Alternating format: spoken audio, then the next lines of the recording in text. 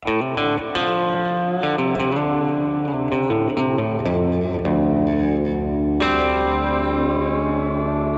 Bags with Joseph Scott Morgan.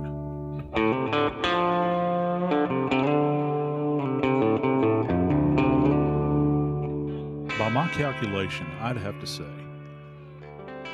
that if you gave me a choice between a former homicide detective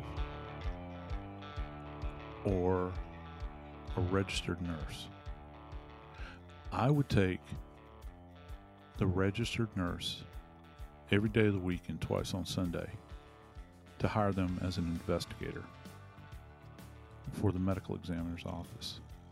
That is, if I was the one doing the hiring, and this is why. Nurses, I think, are natural investigators.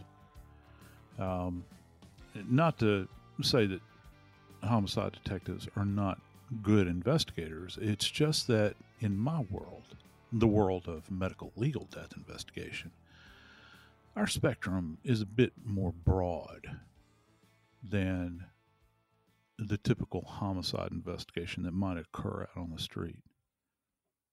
And the reason that nurses are so good at what they do is that they have to diagnose individuals based upon histories, based upon what their patient is telling them, and also what they observe, either in triage, maybe back in the emergency room, or maybe if they're up on a med-surg floor and they're taking a look at a patient.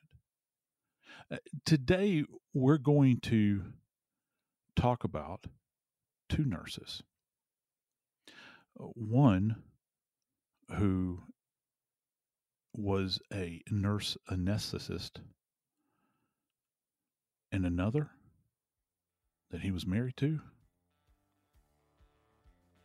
is a homicide victim. I'm Joseph Scott Morgan, and this is Body Bags. Dave, over the years, I've spent a lot of time in hospitals working. As a matter of fact, as a college student, I'd have to say I was very blessed, fortunate to have the opportunity to work in a general hospital. And this is why it prepared me to become the medical legal death investigator that I wound up being. And I think on many accounts, I did a good job in my profession as a medical legal death investigator. And it can all be tied back to those experiences that I had in the hospital as a young man. And the best instructors that I ever had. First off, here's how I list it. The best classroom I've ever been in was the morgue. The best instructors I ever had were nurses. And it's part of the world that they indwell in. And with today's case, we're surrounded by medical professionals in this case, and also how people are treated and what to look for, because some of these things can be very, very subtle. Joe, you mentioned nursing, and Joelle Payot is a nurse anesthetist or an anesthetist nurse.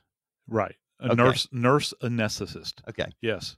And when he calls 911 and is seeking help because it's his wife, and his 911 call, he says his wife has taken some prescription pills. She's not breathing. The first responder that shows up is a police officer, and I actually have watched his body cam footage. Yep. Because he says that when he gets there, arrives at the front door, and Joelle Payot, the husband here, he turns around and just goes right up the stairs. Police officer is barely asking any questions. He's following him. Can I stop you right there? Because I watched that same video. It's the cam vest. Right. I got to tell you, my guts got a little twisted there, because I was, and I know it's ridiculous. I was sitting there watching it, and I was in fear for the officer. Right. Because the officer said that all he could see, he saw the shadow, his shadow, and it disappeared up the staircase. Right. And I'm thinking, oh Lord, because these guys, and it's rote, I know, but the most dangerous situations a police officer goes into are domestics. Yeah. and anything under a roof, as far as I'm concerned, is a domestic Right. until you get it sorted out, and so when he said, yeah, he said, and I just saw his shadow going up Mm-hmm. the staircase, and I was thinking, oh Lord, you think about these poor police officers out there and what they have to endure and what they're relying upon in their senses. But for this young police officer, he gets up there and he's faced with something that a lot of cops are faced with. Somebody that's obviously in cardiac arrest. It doesn't Right. necessarily mean that there's blood everywhere or anything like that. He does go right up the stairs behind Joel Payot, and I did the same thing as you did. It was a gut kick because I thought, what is going through his brain right now? What am I walking into? Yeah. But fairly quickly, he's already put a little bit at ease because he notices that the person he's dealing with is wearing scrubs. Yep. And that immediately puts him on his heels a little bit. And when he gets up there, he has been told by the 911 communication that the CPR has been taking place, and he's looking at this medical professional in front of him, and he's obviously more experienced. He's further up along the line of healthcare than I am. That's what the officer is saying. I expect he'll want to continue with CPR, but he doesn't. He relinquishes it, turns it over to this police officer to continue CPR. That was the first red flag. But then there were other red flags that happened after that. And as we get into this story, you realize this is a couple that's been married 10 years. They are not currently living together. Right. Joel Payot and his wife, Maria Muñoz, they have 2 children, 2 little ones, and they are separated. Joel Payot, the husband, is actually living with his girlfriend of the last 2 years, a nurse he works with. Yeah, and if it couldn't get any more complicated, Maria, who is, when the police officer shows up there and Joel is over her and he's doing chest compressions as he's watching this kind of unfold before him, unknown to the officer, obviously, at that moment in time, Maria's a nurse. She's not a nurse in the U.S. They met 10 years prior in Puerto Rico at that point in time. And, by all accounts, they fell in love. They wound up, getting hitched and did have kids, but they've been married for a decade now. Mm-hmm. And, as it turns out, Joel, he was living fast, man. Yep. And, with the position that he's in, and here's what many people don't understand. If you deal as a nurse in anesthesiology, which, and kind of let me break this down for people that don't understand, because this really plays into the story. If you don't understand, because if you've ever gone into a surgical situation, maybe it's a day surgery, or maybe you're gonna really go through major surgery, you're gonna have people from the anesthesiology department that are going to come out and visit you before you go to surgery. Right. All right. Generally, it'll be a nurse, and then maybe the anesthesiologist, who is the physician, will show up. So this is kind of how it breaks down. You've got a physician who is an anesthesiologist. They're not the surgeon, but they are the people that are going to handle all of your anesthesia while you're under, and they're responsible for it. Well, if you've got like a major surgery going on, say, for instance, it's I don't know, let's just pick one. Let's say it's a cardiac bypass surgery, and it's going to be kind of detailed. It'll take a little while. You might have the doctor on the stool, as they say, in there that's monitoring everything, the anesthesiologist. However, there might be other lesser surgeries, and look, no surgery is lesser to anybody that's having the surgery. Right. But a bypass surgery is not the same as, say, for instance, a knee replacement, or something like that, or having a boil removed. You might have the nurse who works under the anesthesiologist there, handling that on site with the surgeon in the room. And so you might have multiple surgeries going on in multiple surgical suites, and the anesthesiologist acts almost like an umbrella, where they're in charge of all of these nurses, and they might, if their workload isn't too heavy, they might go between surgical tables, all right, and just kind of monitor things. And so, but with that, with the training that OL would have had to go to, this is my point. I know I'm kind of going a long way around the barn with this, but when you get to this level in nursing and you've gone through the training he's gone through, dude, you're making more than an entry level RN at this point in time. You're knocking down big bucks. And he was. And he had bought like himself a very nice vehicle. He had bought his wife a very nice vehicle. He was living large. And speaking of large, as we're going to find out, there was something else that was making Hoel rather large. And he had apparently developed a dependency, a need, I don't know if you can call it an addiction, but he had gotten into using steroids. And of course, that throws a wrench into everything else, the dynamic of the family, because he, up to that point, he's supposed to be this fantastic husband, father, family guy, this sort of thing, going on trips with his wife. He's taking care of them, all these sorts of very supportive. And isn't it amazing? You begin to see how he changes over a period of time, all the way up to the point where I think the police are getting rather suspicious. They got suspicious right away, Joe. Yeah. Because first things first, you have a man, Hoel Payot. He calls 911. My wife is unconscious. I'm doing CPR. Send help. When they arrive, he has sweated through his scrubs. Yeah. He's not answering questions fully. He's darting around and around. He seems like he's on something. That's what the first officer on scene, and then the detective that shows up about 30 minutes later. Yeah. He then, when they say, well, he claims that she took some pills. That's what he tells from the early. She's tried to kill herself, took pills. What did she take? And I think he came up with clonazepam. Clonazepam. Yes, thank you.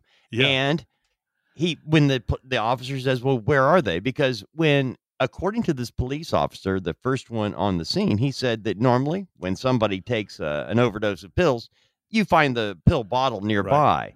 In this particular case, Hoel Payot has to go into the restroom and gets up in the medicine cabinet and looks around for a pill bottle and then comes back with it. Here's the pills she took. And that was another red flag.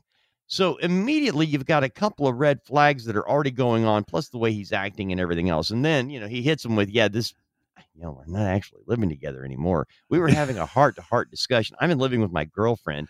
And by the way, we had a fight a couple of nights ago. And yes, while we were having this argument and I called her all these horrible names that a lot of witnesses heard, I also used my hand and bashed in her windshield. There's your steroids for you. Yeah. So, are you dealing with a case of roid rage? Let me throw one more thing in about the clonazepam, which is kind of fascinating. First off, clonazepam is a medication that is used for anxiety primarily. Some people actually use it not just for anxiety, but they'll also use it to aid them with sleep. All right. They might, if their tablets are scored, which I think, if I remember correctly, the clonazepams I have seen out on scenes, they are scored, which means they have the groove cut in them. You can break them in half, and the individual can take half of one perhaps, and they aid in sleep. But it's meant to knock down anxiety, that sort of thing. Here's the thing: when he showed these tablets to the cop, guess whose name was on it? It wasn't her name. It was his name that was on these things. And he puts them on the floor adjacent to her body as she's laying there, and they go back to compressions. And here's the fascinating thing. On the cam itself, you can see him at one point in time reach over, grab that vial, and stick it into the pocket of his scrub shirt. The cop actually had to call to him and say, hey, and you can hear the cop, on his recording. It's like, where are those pills? I know that they were here. He had to call down to Hoel and say, hey, where were those tablets? Where are they? And he goes back up the staircase, looks at the police officer, and literally, Dave, tosses them to them and says, here they are. And it's at that point in time, can you imagine? You're the cop, and you're sitting there and you're thinking, okay, this is pretty significant evidence of what has happened here. Doesn't necessarily mean there's a homicide. It's just like, this is demonstrative of an individual that may or may not have taken drugs, have taken an OD, but yet he's going to take the pills with him when he exits from here. And it was already weird anyway, because, that the police officer was absolutely correct in his assessment of most ODs. We don't, when it comes to taking one's own life, I think a lot of people believe that in the medical legal field, we handle lots of intentional overdoses. In my experience, no. Compared to firearms, primarily in hanging, ODs are a distant third at best. All right. It's just, you handle them, but you don't handle them with great frequency. But when you do handle them, you notice like there is an open vial. Generally, it's open and it's empty. That's immediately adjacent to the body. And here's the other thing that comes into play here. Most of the time, when you have an OD, you're going to have a combination of other things. You'll have it intermingled with other drugs, and there might even be alcohol. But in this case, none of these existed adjacent to the body.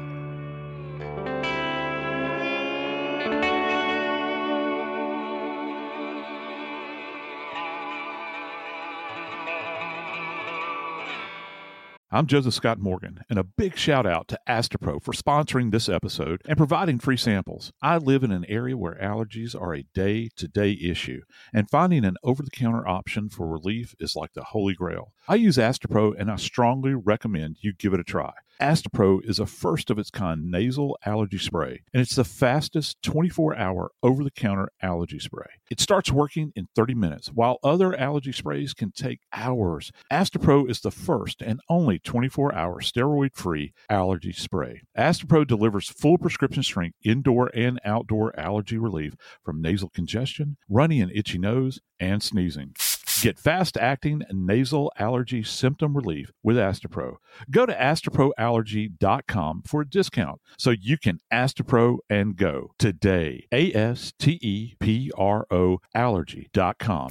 Astapro and go. Use as directed for relief of nasal congestion, runny nose, sneezing, and itchy nose due to allergies.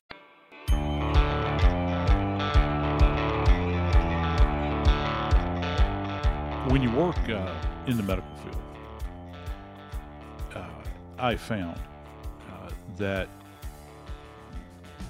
you never know what you're going to bring home with you. Because many times if you're working in a very high-paced environment, like I did when I was a young man, you put stuff in your pockets and you forget about it. You're not doing anything malicious. I get sidetracked all the time, and I'll put something in my pocket and I'll walk home. And in the medical field, you put different things in your pocket, though, particularly if you, maybe you pull the cap off of a needle. That cap might go into your pocket, or I've come home on my scrubs where I've actually, because I worked in the morgue for so long as a path assistant, I would write all over my scrubs. I'd write things on my pants legs. I'd have tape on me. You peel tape off, you stick it on your scrubs to remember things. But one thing that you should never come home with, Dave, are hospital grade drugs. That's not something that is a common practice. Wow. It has been done over the years, and people, there are many people, unfortunately, that are in therapeutic practice out there that become thieves and they steal. But there's a very particular accounting that goes on with pharmaceuticals inside of hospitals, and we begin to think about things like drug carts, because they've got drugs on board, or there's a real connectivity with the pharmacy that's inside the hospital. People don't realize that each hospital has a pharmacy that's in-house that, every floor orders from. And so there's a real chain, just like we have in forensic science, there's a real chain of evidence or connectivity with all of these orders and things along the way. And you, in this particular case, drugs do come into play, and they are drugs. They are drugs that are associated, unfortunately, with anesthesiology. I wanted to take you back to the scene, Joe. Yeah. All right.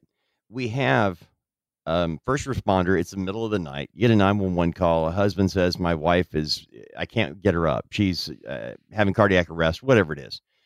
CPR is not working. Send help. They show up. She's dead. Now, police immediately, and I don't know this because I've never been on the scene as you have. And I'm curious because the first officer on scene, he has his body cam, and you and I have both watched that. And we saw what he saw and what worried him from the demeanor of Payot, Joel Payot, the husband. The officer has to take over CPR from this medical professional, which is odd enough. You would think if it's your wife, even if you are separated, you're trying to save her life, you would want the best person to do this, the medical professional, to continue doing CPR. But then when the detective shows up 30 minutes later, she's already been declared dead. Joel Payot is sweaty. He is not answering questions fully. And the detective arrives and says, hey, what's going on? You know, he's asking the man who is there. You have a dead woman. She's 31, mother of 2. She's dead.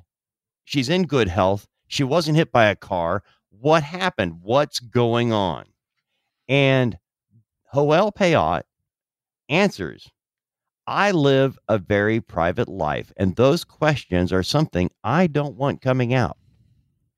How is that an answer that anyone can accept when you have your dead wife on the ground? For me, from an investigative standpoint, if I have a statement that is going to be thrown my way, similar to that on any level whatsoever, guess what it's going to compel me to do? Dig deeper, baby. That's where I'm going. If your life is an open book, first off, let me frame this correctly, because not everything is everybody's business. Right. Obviously, you know, I like being private. I like having my privacy, but we're talking about your dead wife. Right. Okay. And you're the one on top of her. You're the one that called 911. Yeah. You're the finder. You are the finder. You discover her. And he had alluded to the fact that they had relations. They had sex, and he had taken a shower. So, you know, you're going down this road, dude. You're the medical professional, and not only are you a medical professional, you're very high end. All right. I mean, your training as it applies to not sustaining life, but saving life, particularly because he would not have been skilled not just in pharmacology as it applies to anesthesiology. He's also highly skilled in what's called ACLS, which is Advanced Cardiac Life Support, which is like if you wait a minute. I didn't know that. I missed that ACLS. I missed that. Yeah, if you were going to run a code, this is one of the guys you would probably want around that might be assisting. And any of these people that work in this environment, I'm not saying every single one of them, but you would want a guy with this. You would want this guy on the team. So it even strikes me as this guy's got a cape in his locker at work. Yeah, exactly. That he has this level of training here, and you know the police officer, he just kind of steps into the middle. Can you imagine how surreal this is? He just kind of steps into the middle of it. But let me tell you how I hope this because you know the officer that we're talking about he's a beat officer. He's a guy with a vest cam on. All right. He rolls to the scene. Officer De La Cruz. I hope this guy. I hope he becomes a detective someday, and this is why. Because one of the things he noticed is that when he looked down at her, he and his colleagues actually made note of the fact that she had what we refer to as kind of a focal area of hemorrhage in the crook of her right arm, which in and of itself is quite interesting because the crook of your arm, that area where your elbow bends, and right now we're talking about if you take your palms, everybody that's listening to me, take your hands, palms up, okay? And if you're looking down at the crook of your arms, these are called the antecubital fossa, and that's the term that's used for them. It's the crook, all right. $10 word for the $10 words for the crook of the arm. But what do we do there in medicine, or what do medical professionals do? Well, that's where they start IVs, right? Right. You know, that's if they're going to put a line in you, that's where they're going to go. They might go in the back of the hand, but traditionally, you know, they're going to apply this right there. And they looked down and they saw this little focal area of hemorrhage, which is fascinating, in that there was no evidence that the EMTs had tried to start a line there. That means that it was started somewhere else. And the fact that there's hemorrhage, Dave, is an indication that this is an antemortem event. So it's happening before she dies. And this is in her the right aspect.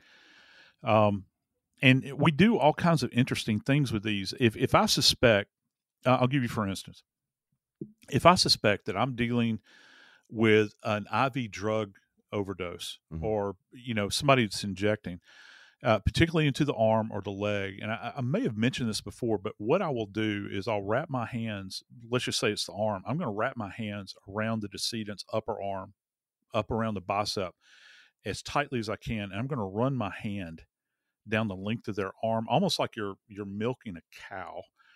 And as I'm doing this, I'm looking down at the exposed surface of the arm. We really do this in the morgue. You look down at the exposed surface, and guess what? If there is a hole in the arm, we call them NPWs. They actually are called NPWs, which is a needle puncture wound, and that's how they're written up in the autopsy report. As you begin to kind of slowly go down the arm, if there are needle puncture wounds there, guess what? They're going to present with little bitty blood droplets that will issue forth out of the body, it was the first time this was demonstrated to me was by an old forensic pathologist. He said, this is the easiest way to tell if you're dealing with an IV drug abuser. And he referred to it as milking the arm. He said, you want to milk the arm. You're going to go down the arm and you need to check both surfaces of the arm. You're going to check the dorsum of the arm, and you're going to check the palmar, what he referred to as the palmar aspect, palm up, just to see. And here in this case, they actually had that.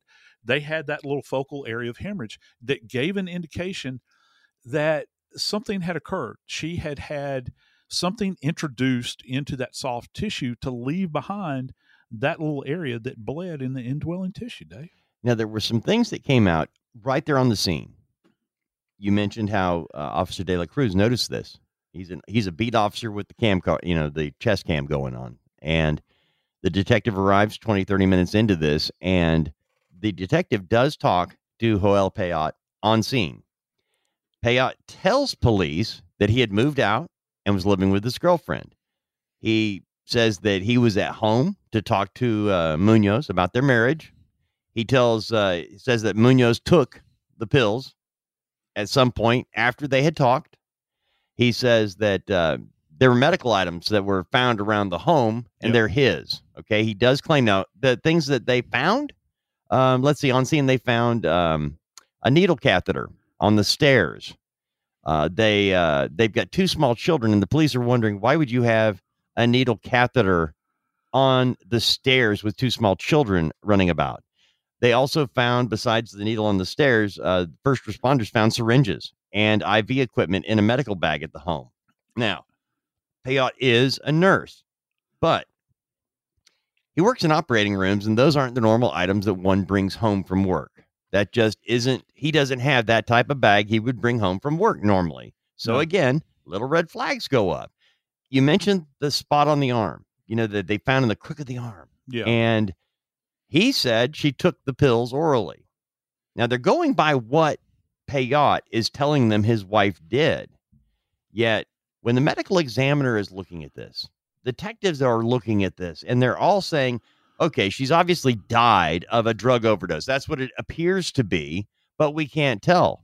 Is it suicide, accidental, or is it a homicide?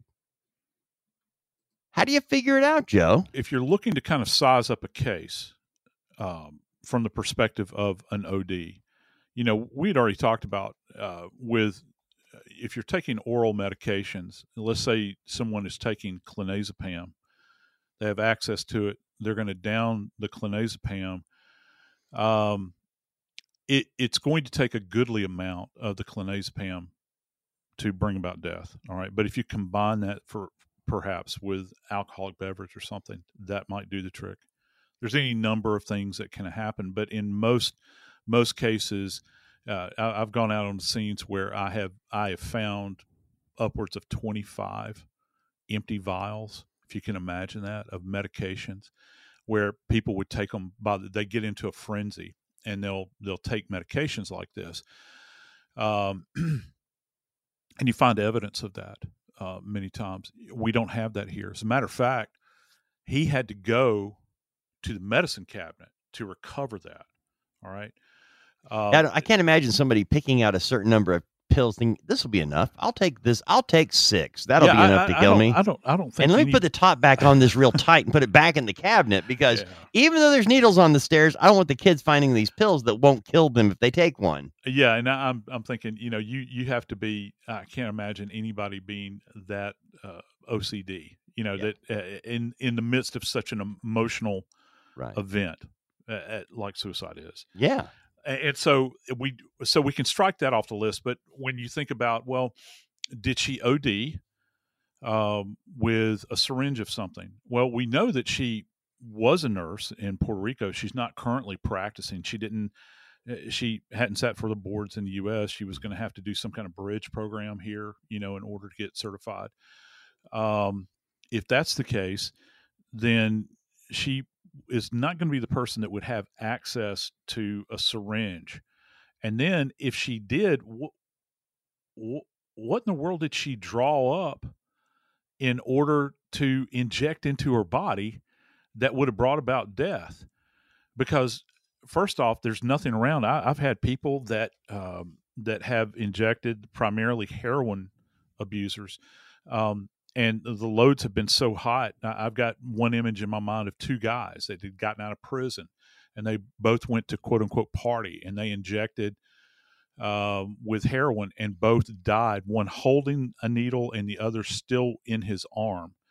And you find evidence of that, and also, you hear about tourniquets and spoons. There's nothing to indicate that in this particular case. All we know is that we have got a perfectly healthy young lady who's the mother of 2 beautiful children that she adores, and we've got disharmony in the home, and she's dead.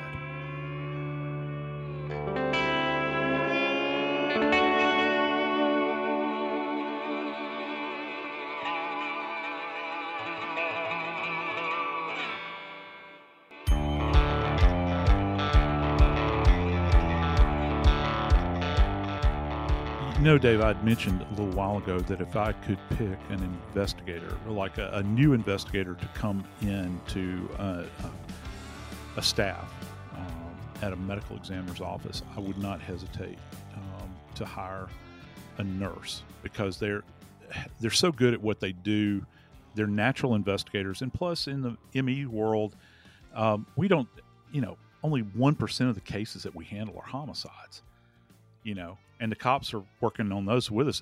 We're still left with all the other manners of death: suicides and natural deaths and unexplained deaths, accidental deaths, all of those things that are still out there that and suicides that have to be explained. And nurses they just have a knack for it. They're really good at it, and they're detail people most of the time. In this case, though, I think that with this fellow, I think that his lack of attention to detail was actually his downfall in this particular case. I got to ask you something, because you mentioned, you were talking about how he had built a career, that he was at the top of the food chain for what he did financially as a nurse anesthetist, which I think I should get a gold star for saying that properly. if I could reach through, I would stick one right between your eyes on your I'm forehead. feeling it right now. And so and we know that he now has left his wife of 10 years with 2 children in their small, nice home. And he has bedded down with his girlfriend of 2 years that he works with. We know, because he tells police, that he is using steroids. We knows that he is presenting a night of this death as somebody who is possibly on drugs. He is sweated through his clothes. He's being evasive with answers. But then they still can't quite get a handle on what has really taken place. So the medical examiner gets into it. And one of the things the medical examiner doesn't find, well, he doesn't find pills in the stomach. Now, that means something else has taken place, because the claim here is that she took pills that brought about her death. Now, a toxicology report is a pretty common thing, I'm guessing. But Joe, have you ever been called by, I don't know, doctors, friends, detectives? I mean, in this particular case, the friends and co-workers of nurse anesthetist Poel Payot called the detective and medical examiner and said, hey, this guy was cheating on his wife. He was going crazy. He didn't want to, he didn't want to pay for an expensive divorce. Please look deeper. It was the phone calls from concerned friends. It was phone calls from colleagues at the hospital that said, please run a bigger toxicology. I don't even know what that means, Joe. Is the number of panels? What are we talking about here? The only panels I know are like when you open them on Let's Make a Deal. Am I going door number 1, door number 2, I'm getting zonked with door number 3. Are we dealing with multiple different types of toxicology reports? Yes, you are. Why isn't there just one? Because it's not, well, because first off, it's very costly, and you're not going to screen for every agent in the world. So now wait a minute. That makes sense. That's why the head doctor calls the guy and says, here are the drugs you should be screening for, because it was expensive. I didn't get that. Yeah, and it is. And it wasn't the doctor that kind of set this whole thing off, because, this is not a massive metropolis they're living in. People know one another, all right, and they know what this guy's gone through. He's lost his wife, he's got these 2 babies, and he's a bright guy, and he had been easy to work with, but they had seen a change in him over the past 2 years leading up to this fatal event. He just turned into a different person, according to them. But that's beside the point. His wife is dead, and when the anesthesiologist, who is actually the physician, he reached out to the powers that be and said, look, let me tell you something. You guys need to dig a little bit deeper when it comes to your tox, because, screening for opioids and benzos and cannabis, THC, and you're talking about drugs that are not regular Joe like me. If I was going to overdose, salicylates, which is aspirin, that shows up on the panel. They're some of this stuff is not going to show up. Okay, and so they did begin to dig deeper. Well, when the cops are kind of sitting back, and look, this happens in the medical legal world all the time, Dave. And look, you've been doing news for a long time. You know it before I say it, but one of the most common phrases is, well, the authorities say that they'll get back to it, but it's currently pending toxicology, and we'll hear that, or it's pending cause of death and cause of manner death. How many times we heard that with Matthew Perry most recently, right? Pending toxicology report, pending toxicology, because they've, with him, they're looking for any number of things that could have been in his system. As it turns out, it was ketamine with him. Which, by the way, turns out that Maria Muñoz had ketamine in her system.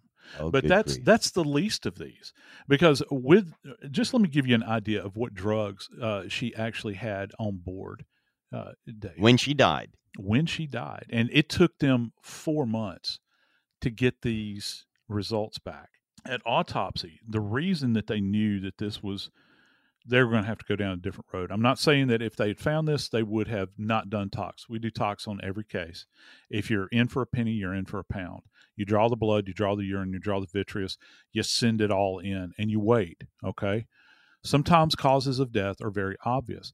But when they opened her, they examined the contents of her stomach, Dave. There was no residue in her stomach. And yes, if people out there wondering, we do find drug residue and it's something that we can see what they refer to as grossly. That means with the unaided eye. So if we have stomach contents, we will open the stomach. Generally, we'll pour the contents of the stomach into a separate container. And there's a kind of it's not complex, but there's a specific dissection that we do with the stomach where we remove the stomach completely out of the body cavity. We place it in a separate container and we open it in another container so we don't lose anything. I was just watching the latest movie about Elvis, and it really, got back to me. I started digging back into his death, and one of the things that they had done with Elvis is that when he had died, the folks at the hospital in Memphis had pumped his stomach and they threw the contents away. So you didn't really have that gross examination at autopsy. He was autopsied, but in most cases, we'll take the stomach out and we will literally dump those contents into a container. That way we can go through everything, and we do with our hands, gloved hands, but we go through everything and we look at all of the stomach content and we'll say, well, we see vegetable matter, what appears to be meat, whatever's there. You can see spaghetti, hot dogs, and yes, pills. And pills, pills have kind of I don't know how to frame it really. It's almost like a coating, and you'll hear it in advertisements, it's timed release, and they talk about, well, there's a coating that goes onto these pills. And you're not just taking like compressed powder. It's actually shielded in something. And so that can be a bit resilient, and it'll stay with you. They didn't find anything like that, Dave, in her stomach.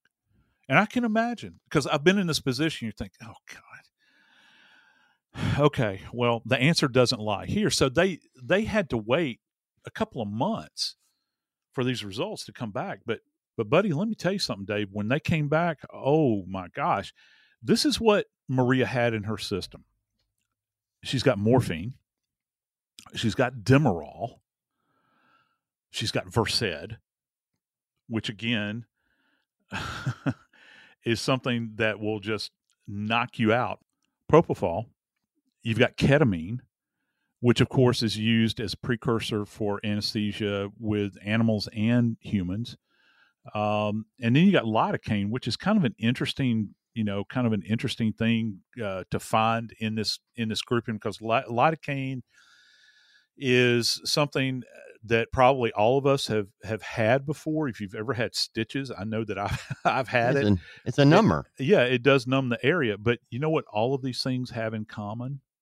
It sounds like an episode of Sesame Street. All of these things have in common, Dave, they're all injectables. Every one of them. You can draw them up. And you're not going to walk into your local pharmacist and say, I want to get the script filled for propofol. This is a medication that is strictly used in a surgical environment. So can you imagine the shock on the ME's face when they begin to go through these drugs and they say, my Lord, why are all these in her system? Well, the arithmetic becomes pretty easy at that point in time. We're not going to the moon here, all right? Right. I mean, it's pretty simple stuff at this point in time, because you have to think about, who has the knowledge, who has access, right? And who would have the means, who would have the ability. Authorities in this particular case felt as though that perhaps that her husband, Maria's husband, had actually gotten access to her coffee that she loved so much. And when they're going to quote unquote talk, he had administered this cocktail to her of these drugs to get her in a compliant position. And then once he had her in that position, he cracks open this catheter.